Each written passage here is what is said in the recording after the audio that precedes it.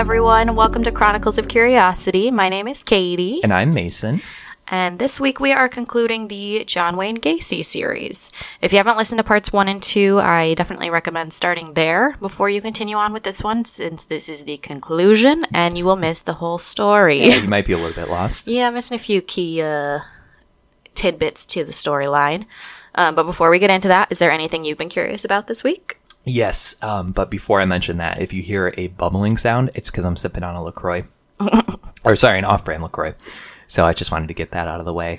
Yeah, he's a LaCroix snob. Yeah, I've definitely talked about this before, how much I drink. I think it was your topic one episode. Definitely. Probably pretty early on, too, because so my thing that I've been thinking about this week that I've been kind of considering is free learning platforms. Oh. Yeah. It sounds like a start to a sponsor, but it's not. So I love learning about different things, random topics, biology, astronomy, math, whatever. You just love learning. Yeah, it's something that I enjoy. And it's funny because when I was in school, high school and in middle school, I would consider myself pretty typical in that I liked some classes, I disliked other classes. Yeah. But then, just kind of after becoming an adult, you realize that you can focus your study and your interests on different things. Right. It's you choosing to learn. Right. And what you're learning and how you're learning it. And it's not for a test. Right. Exactly. Which makes all the difference. Yep. And that's a surprise to no one.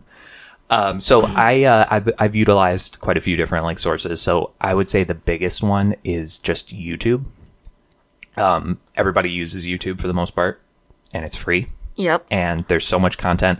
And it's really just about kind of how you use it, like what you're searching for. So I follow a couple of documentary channels, things like that. Another one that I've been using since the beginning of the year is Duolingo for language learning. It's completely free. You can pay for it. And like most of these things, you can pay for it if you want to, but you don't need to. It's not required. Right. So I've been order to use it. I've been taking German courses since the beginning of the year, and it's been going great. And it's free. And you're about to say something. I am. Can you say something in German for me? Say good morning. Guten Morgen. Can you say have a good day? Or something along those lines? I don't know what the German equivalent of that is. Yeah, good day would just be like Guten Tag. Oh, yeah. Well, yeah, that checks. Yeah. To literally say have a good day would be habe ein guter Tag. But nobody says that. Words. Yeah, it's like words. It's just like good day. Yeah, good day, or like hey, how you doing, or like Americans good have Good morning, young sir. Americans have little like slang words, and it's the same thing. So when you're learning like a foreign language, the one thing that you'll notice, and even if you're taking it in a classroom setting, you'll learn the formal structure of the language, and then you realize that nobody talks like that. Yes. It would be like someone, like a foreigner coming to the United States speaking English and using like super rigid speak. Right. Speech, yeah. And nobody talks like that. No. So Duolingo is a good one. Coursera, Khan Academy is another one. What's there's this one YouTube channel that you had gotten me into for a little while. I don't remember what it was. It was something about where it like broke down like historical major points in history. Yeah. Oversimplified. That's the one. Yeah, it's great. Oversimplified. It's just one guy as far as I know, and he does illustrated stories, but he puts his own like comical swing on it. It's one of those things that like you could see being played in a 10th grade history class or a 9th grade history class, but also it's really enjoyable just to consume on its own. Yeah, it doesn't feel quite so dry and bland. He mostly does like historical conflicts is what he does most of. Yeah. It's just really interesting, and I love people that take an interest like that and swing it to make it interesting and kind of make a career out of it. Yes, I do too. Yeah. They're like a slightly modernized version of historical things like Shakespeare and things like that, like just to make it more, what's the word I'm looking for? More tangible? Palatable? No, palatable. That's the word I was looking for. Thank you. Yeah, make it a little bit easier to absorb. Yes. That's what I've been thinking about this week, and honestly the last couple of weeks here.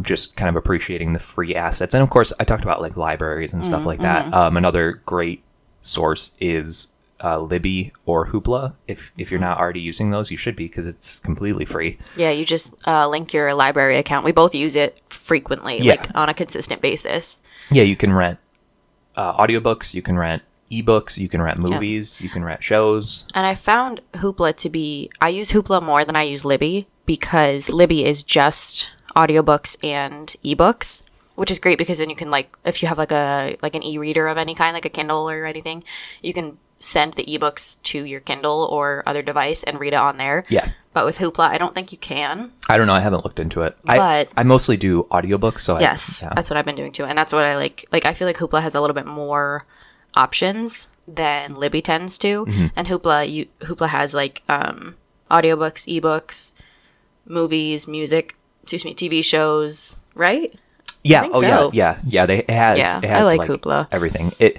It works really well, and again, it's free, and it just links to your library account. Yeah, so as long as you have a library card, which is free. Also free. Yeah, just like if you don't have one, just go to whatever your local public library is and ask. Librarians are super, super helpful. They're 99% of the time really kind, and they work at the library. Like, they want it to be utilized as much as possible. So if you're going and you're interested in learning, or you want to intake something from the library, they're all over it. They're so supportive of that. So we're always hyping up public libraries, especially since we've moved. There's so many public libraries in Charlotte. It's insane. Yeah, there's a lot. We went yesterday and there's like 12 branches to choose from. We used to have one major. Yeah, one branch in each town. County, probably. Yeah. Not really county. There might be a couple. Just towns. But so we got to figure out our favorite one. But it's cool because they like pass the books all around from the different branches. So yeah.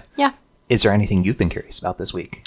So I had a topic and I'm changing it on the fly because I can't stop thinking about, okay, again, this is not like a sponsored thing, but Mason and I have signed up for the Panera Sip Club. Oh yeah, the Panera Sip Club. So you get 2 free months. Yeah. So we're like testing it out for 2 months for free. And I don't know how much it is. Otherwise, you have to. I think it's like $15 a month. Okay, and it's a like subscription, and it's like you pay $15 or whatever it is, and then you can get unlimited free drinks. Like, you just like, even with the membership, that's like the first 2 months free.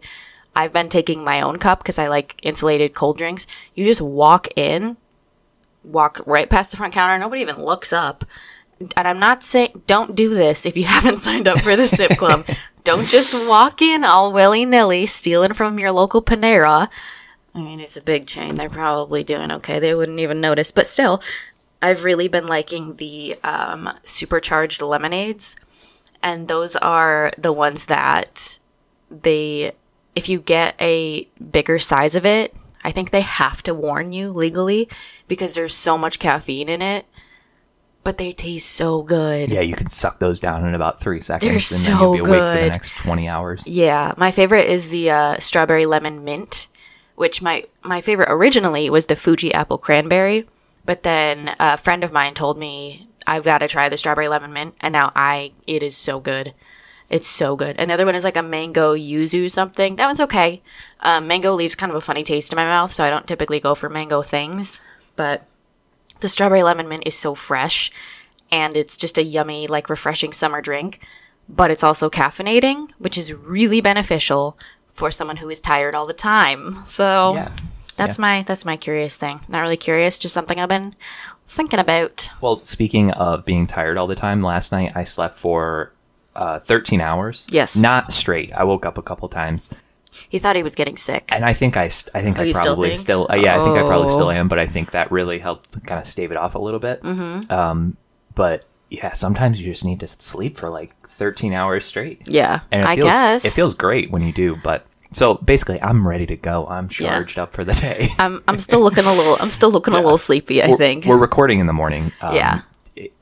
So I know most people don't listen to this in the morning. Some of you might on your morning commute, but this is when we record, and for better or for worse. Yeah. Here we are. Right, you get what you get. Let's jump into it. Alrighty. So to recap, Gacy has committed 33 known murders, and he has buried 29 bodies beneath his home or in the floor of his garage or elsewhere on his property. He has then thrown 4 other victims off of the I-55 bridge into the Des Plaines River, although he says it was 5, but the 5th victim was never found. It is December 20th, 1978. Gacy is currently at his lawyer's office at a scheduled meeting and has just pointed to a photo of missing 15-year-old Robert Peast and said, quote, "This boy is dead. He's dead. He's in a river," end quote. Following this statement, Gacy spent hours drunkenly confessing all of his crimes to his lawyer, Sam Amoranti. He began these confessions by saying he had, quote, been the judge, jury, and executioner for many, many people, end quote, and now wanted to do the same for himself. Who do you think you are? He's saying that he's ready to kind of admit to his crimes and I guess, but why does he feel that he's been the judge, jury, and executioner for other people? Like, these were, as far as we are aware, these were completely innocent people. Well, I think what he means is that he was the person that kind of held the power over whether or not they lived. I guess. But it also, to me, sounds like he felt like he was condemning them in a way, or like he thought they were bad people for some reason or another, which I think is kind of shitty. But I definitely get narcissistic vibes from him. Yeah. For sure. Aren't most serial killers, don't they have some sort of narcissistic tendencies? Or is that just projection? I'm not sure. It seems like... I'm not sure. I know at least one aspect of it. A lot of serial killers enjoy seeing themselves in the news and hearing about the crimes they committed. And a big part of it is they know what they've done, but other people don't. It's kind of that like double life thrill of, yeah. Ew. Anyway, he had dismissed his victims as, quote, male prostitutes, hustlers, and liars, end quote, and added that he sometimes woke up to find, quote, dead, strangled kids, end quote, with their hands cuffed behind their backs. Holy shit. So is he saying that he's helping the world out by cleansing of these people? That's kind of how it sounds, which is, that's a mission-oriented killer where they think they're, like, driven by some kind of higher power to cleanse the world of some type of group of people that they think are less than or bad or... Yeah, so that's messed up. And on top of that, he buried their bodies beneath his home as he believed they were his property. Which, what? That's just... I mean, the alternative would be him taking it to like a public location or an unknown location, like in the woods, but he's kind of almost claiming these bodies as his own. I guess, which feels really gross. All of this is gross. Like a deer head that you'd put on the wall.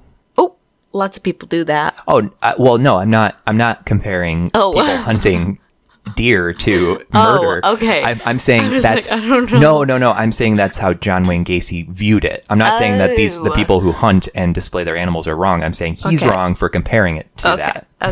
Okay, that's better. I was like, that's a hot take. No. Anyway, so due to the fact that Gacy had been consistently drinking while making these confessions, whiskey, if you're wondering, and it was the middle of the night, he fell asleep partway through this meeting. While Gacy was asleep, Amoranti arranged a psychiatric appointment for Gacy ASAP.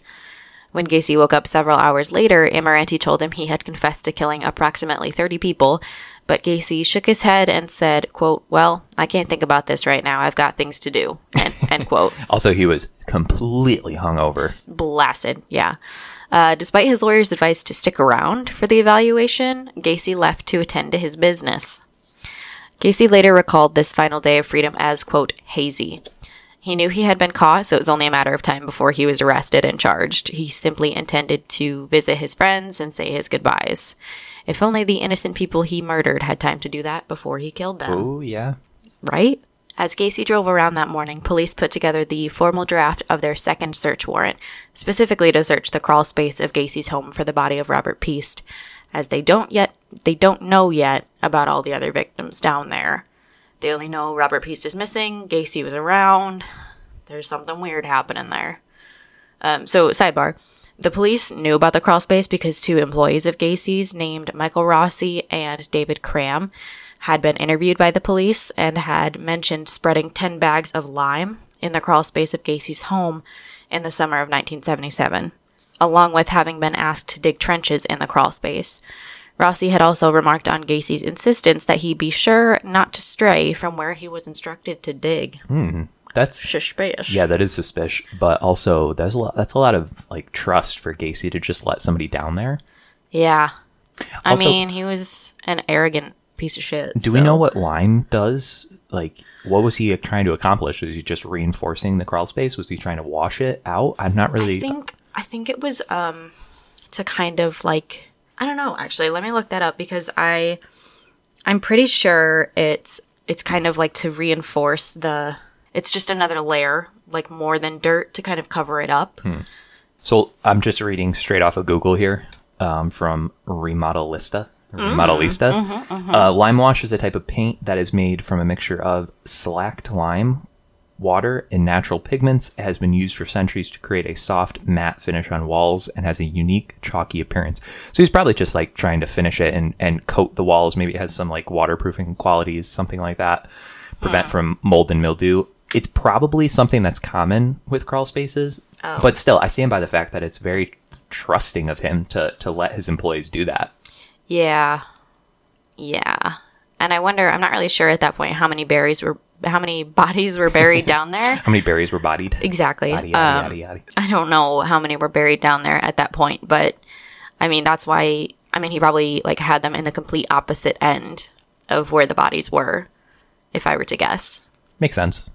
So anyway, back to Gacy has just left his lawyer's house. He's got places to be, people to see before he owns up to his crimes.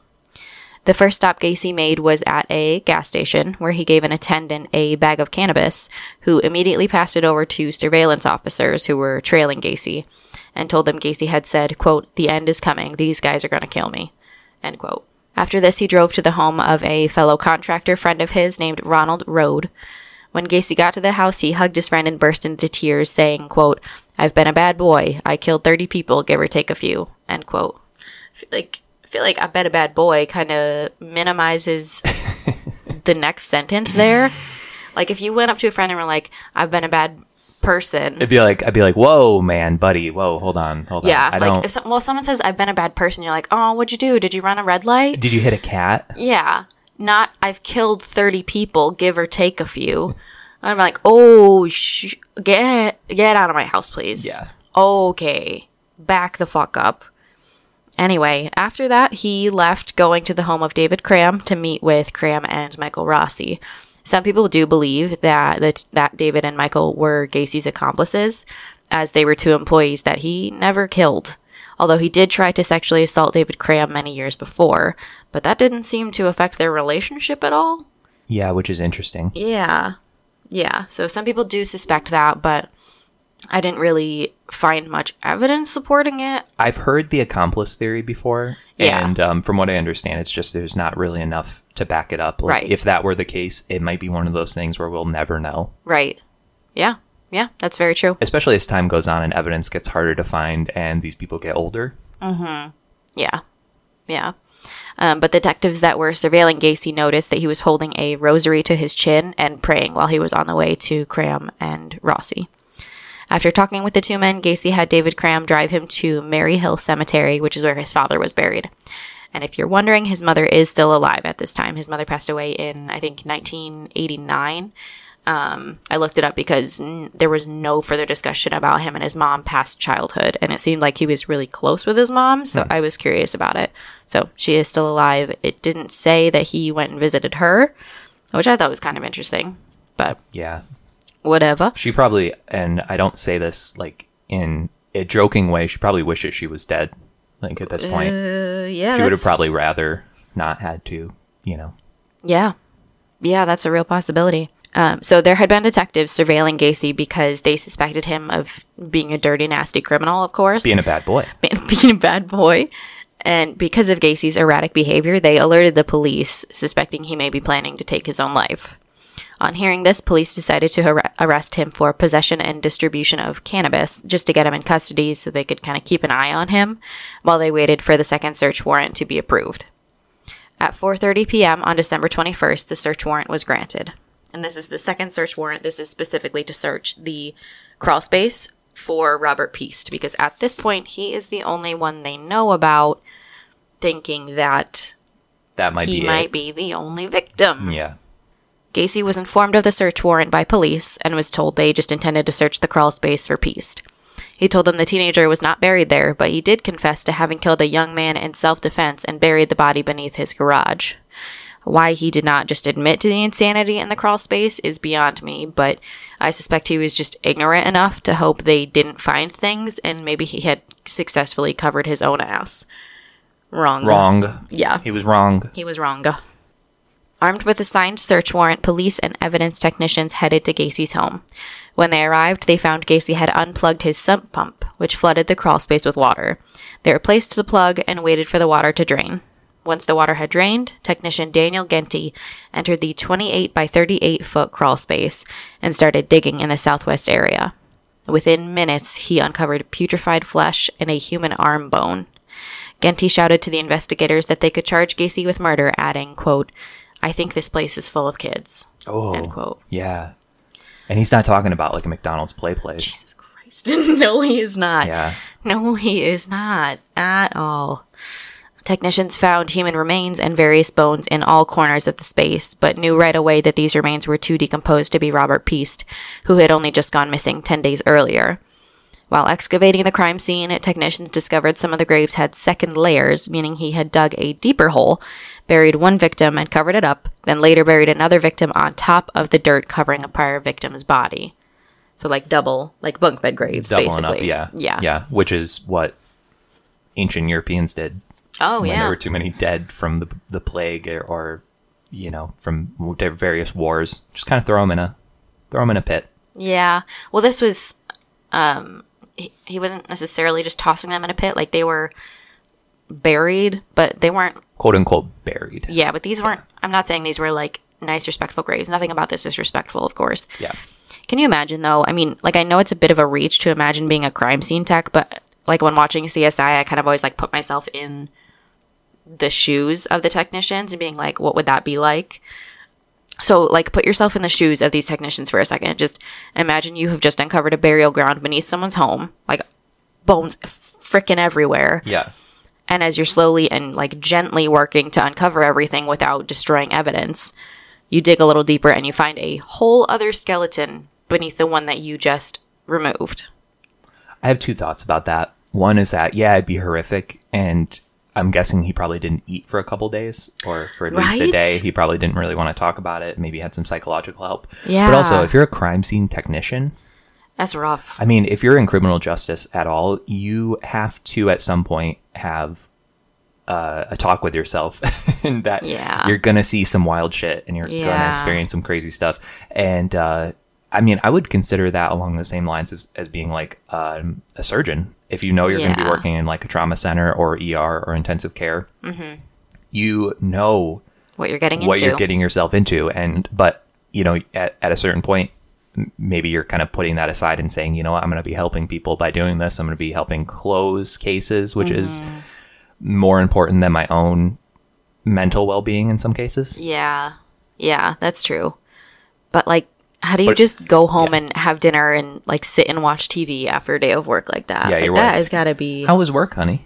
Yeah. You know, same old, same old. Yeah, right? You can't just be like another day in the office. Yeah, not even close. So after Gacy was informed of the remains found beneath his home and was notified of the impending murder charges, he told officers he wanted to, quote, clear the air. So in the presence of lawyers and investigators, Gacy made a formal statement confessing to having murdered approximately 30 young males, all of whom he claimed had entered his home willingly. He called some victims by name, but others he couldn't remember the name or didn't even know it to begin with. He claimed all of the victims were teenage runaways or male prostitutes, which I feel like shows a little bit of the side of that mission-oriented killers that we were talking about. Yeah. Like where he feels like he's like cleaning society or some bullshit like that. So Gacy claimed he only dug 5 of the victims' graves in his crawl space and had gotten employees to dig the remaining trenches so he would, quote, have graves available, end quote. I mean, you got it future-proof.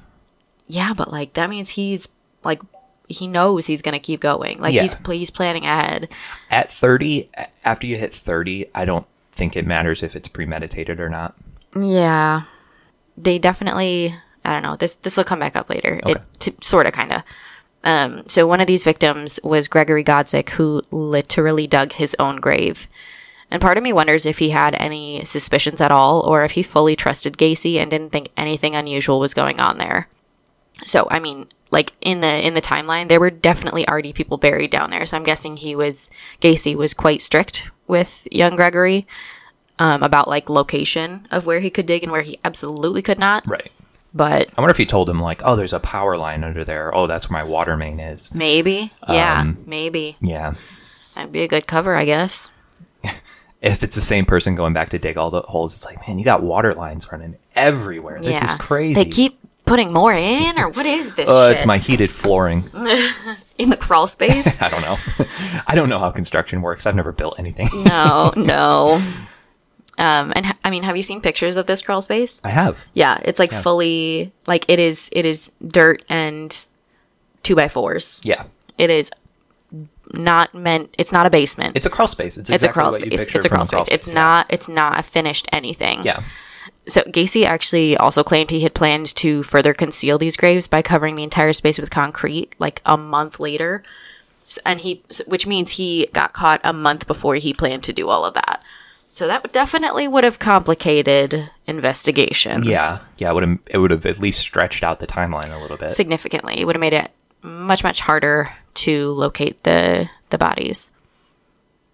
When police questioned Gacy about Robert Piest, who is the young man from the Nissen Pharmacy and Gacy's last victim, Gacy confessed to luring Robert to his home and strangling him that same night. He also admitted to having slept beside Piest's body that evening, that's something to have happened. Yeah.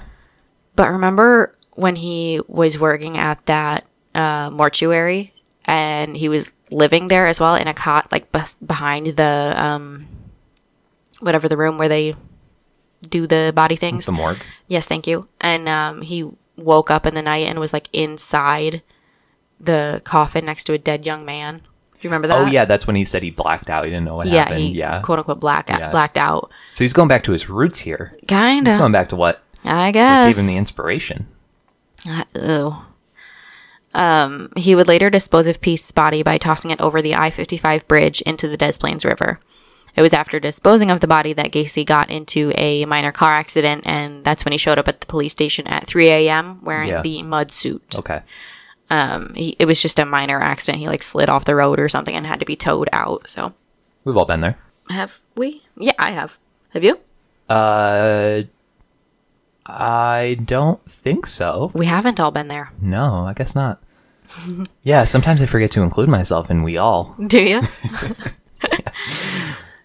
So escorted by police, his lawyers, and oddly enough, his older sister Joanne, Gacy was taken to the I-55 bridge to show the precise location where he had thrown various victims into the Des Plaines River.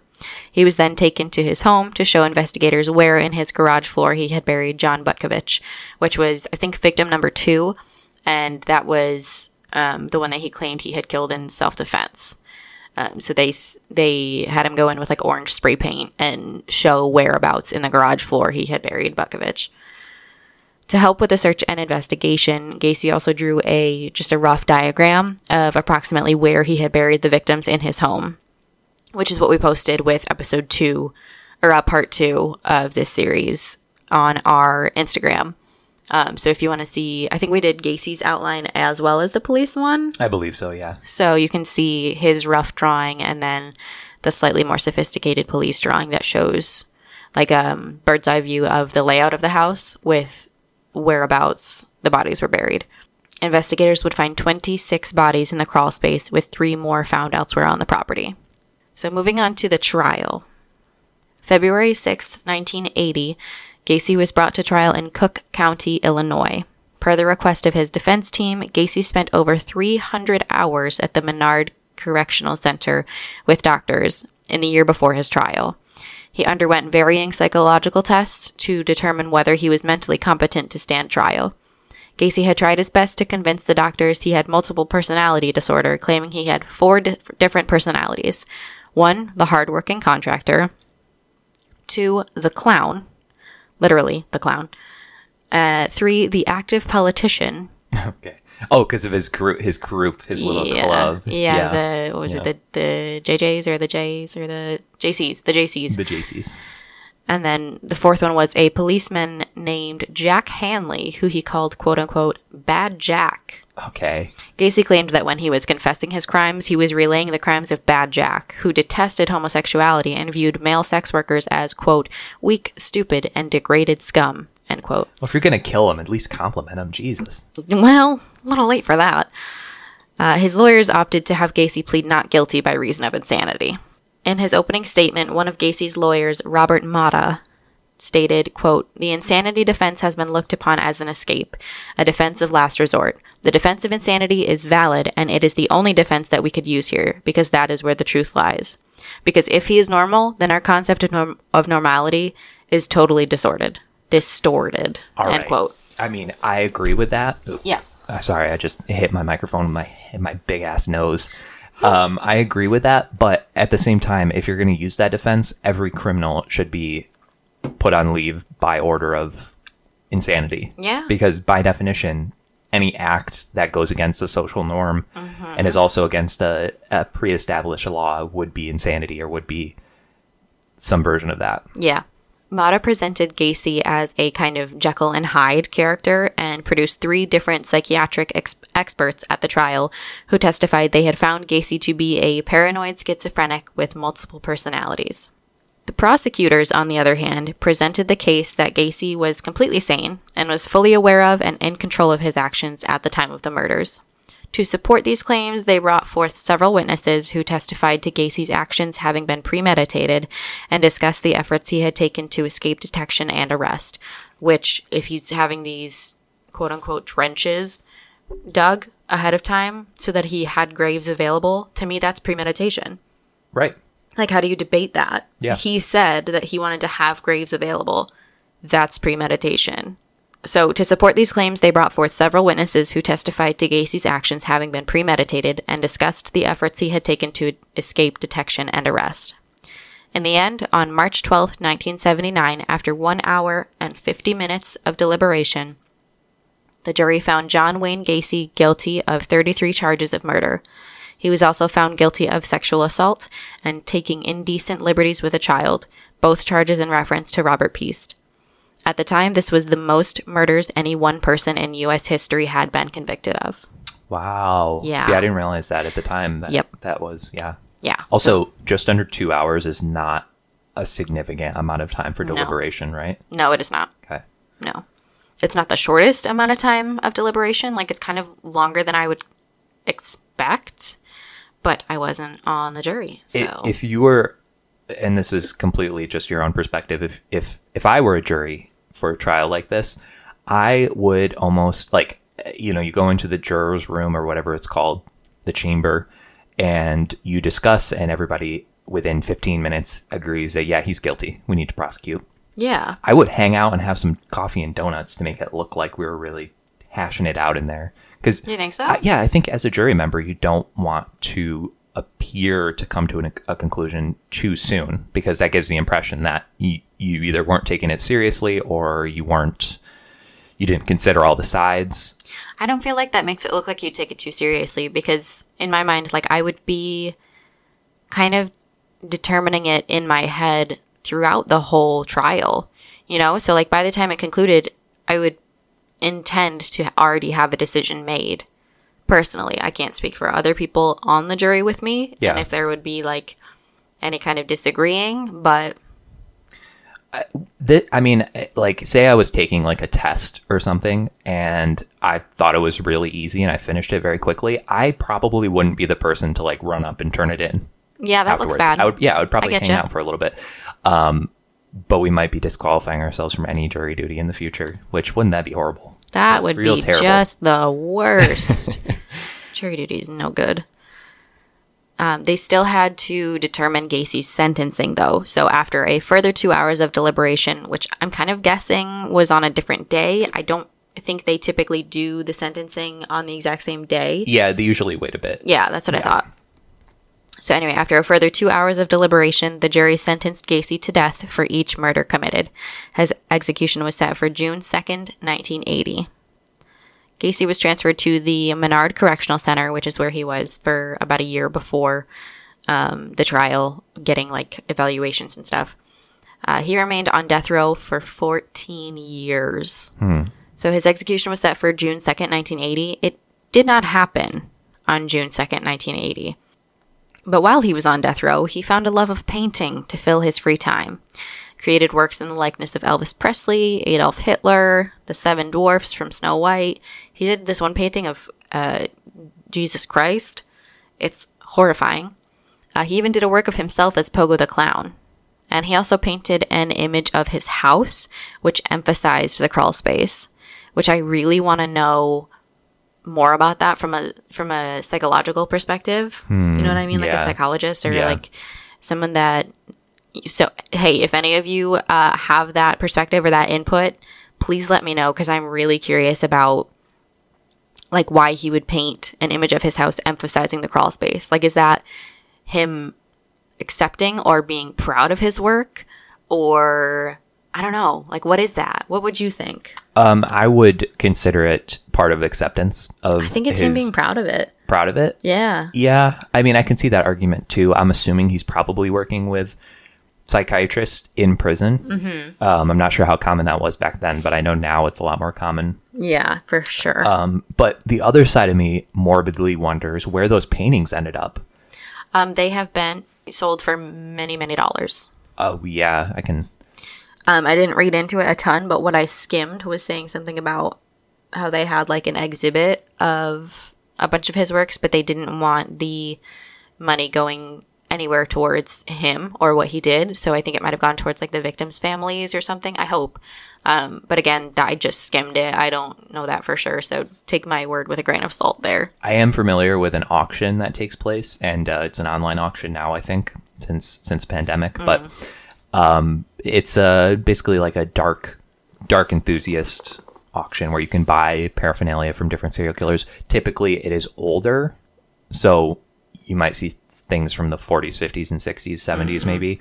You probably wouldn't see something from like BTK. Oh.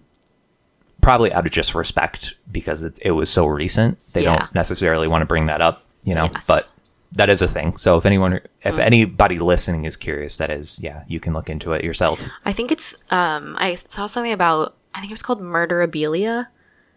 Yeah. Like memorabilia of murders and stuff like that. Yeah. I stumbled upon that wording. So anyway, on the morning of May 9th, 1994, he was convicted in 1979, excuse me. So May 9th, 1994, Gacy was transported to Stateville Correctional Center to be executed. Later that day, he was allowed a private picnic on prison grounds with his family.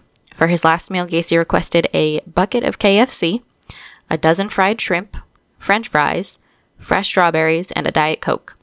At 12:58 a.m. on May 10th, 1994, Gacy's death was confirmed.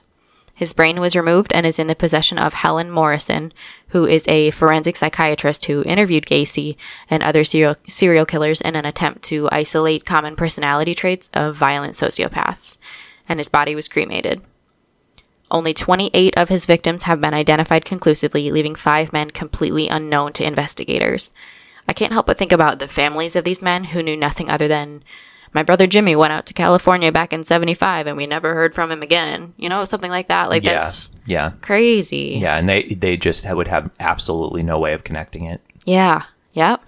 So I'd love to see the remaining 5 victims identified with all of the scientific advancements we've seen over the last 40-something years, but I know they're still working on it. In 2011, a couple more were identified, and I did add them to the list of victims in part 2.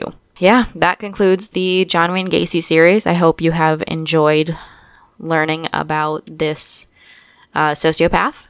He was a terrible piece of shit, but I hope you learned something. I don't know what that might be, but here are some of my sources for today's episode if you are interested. Most of them are books. So first one is Buried Dreams, Inside the Mind of a Serial Killer by Tim Cahill.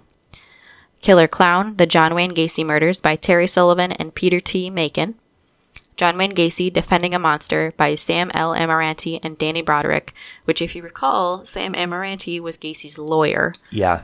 So I might like genuinely have to read that book. To me, that's very interesting to get it from his perspective because he's literally the person that Gacy first confessed to. Yeah. Yep. And last one is The New Evil, Understanding the Emergence of Modern Violent Crime by Michael Stone and Gary Brucato. So that is all I have for you all today. Thank you so much for listening. Have a great day, great week, stay curious. Try not to get murdered out there. And maybe skip KFC if you were going to go today. Maybe don't do KFC. Give it like 2 days. Yeah. All right, y'all. We love you. Thank you for listening. Bye-bye. Bye.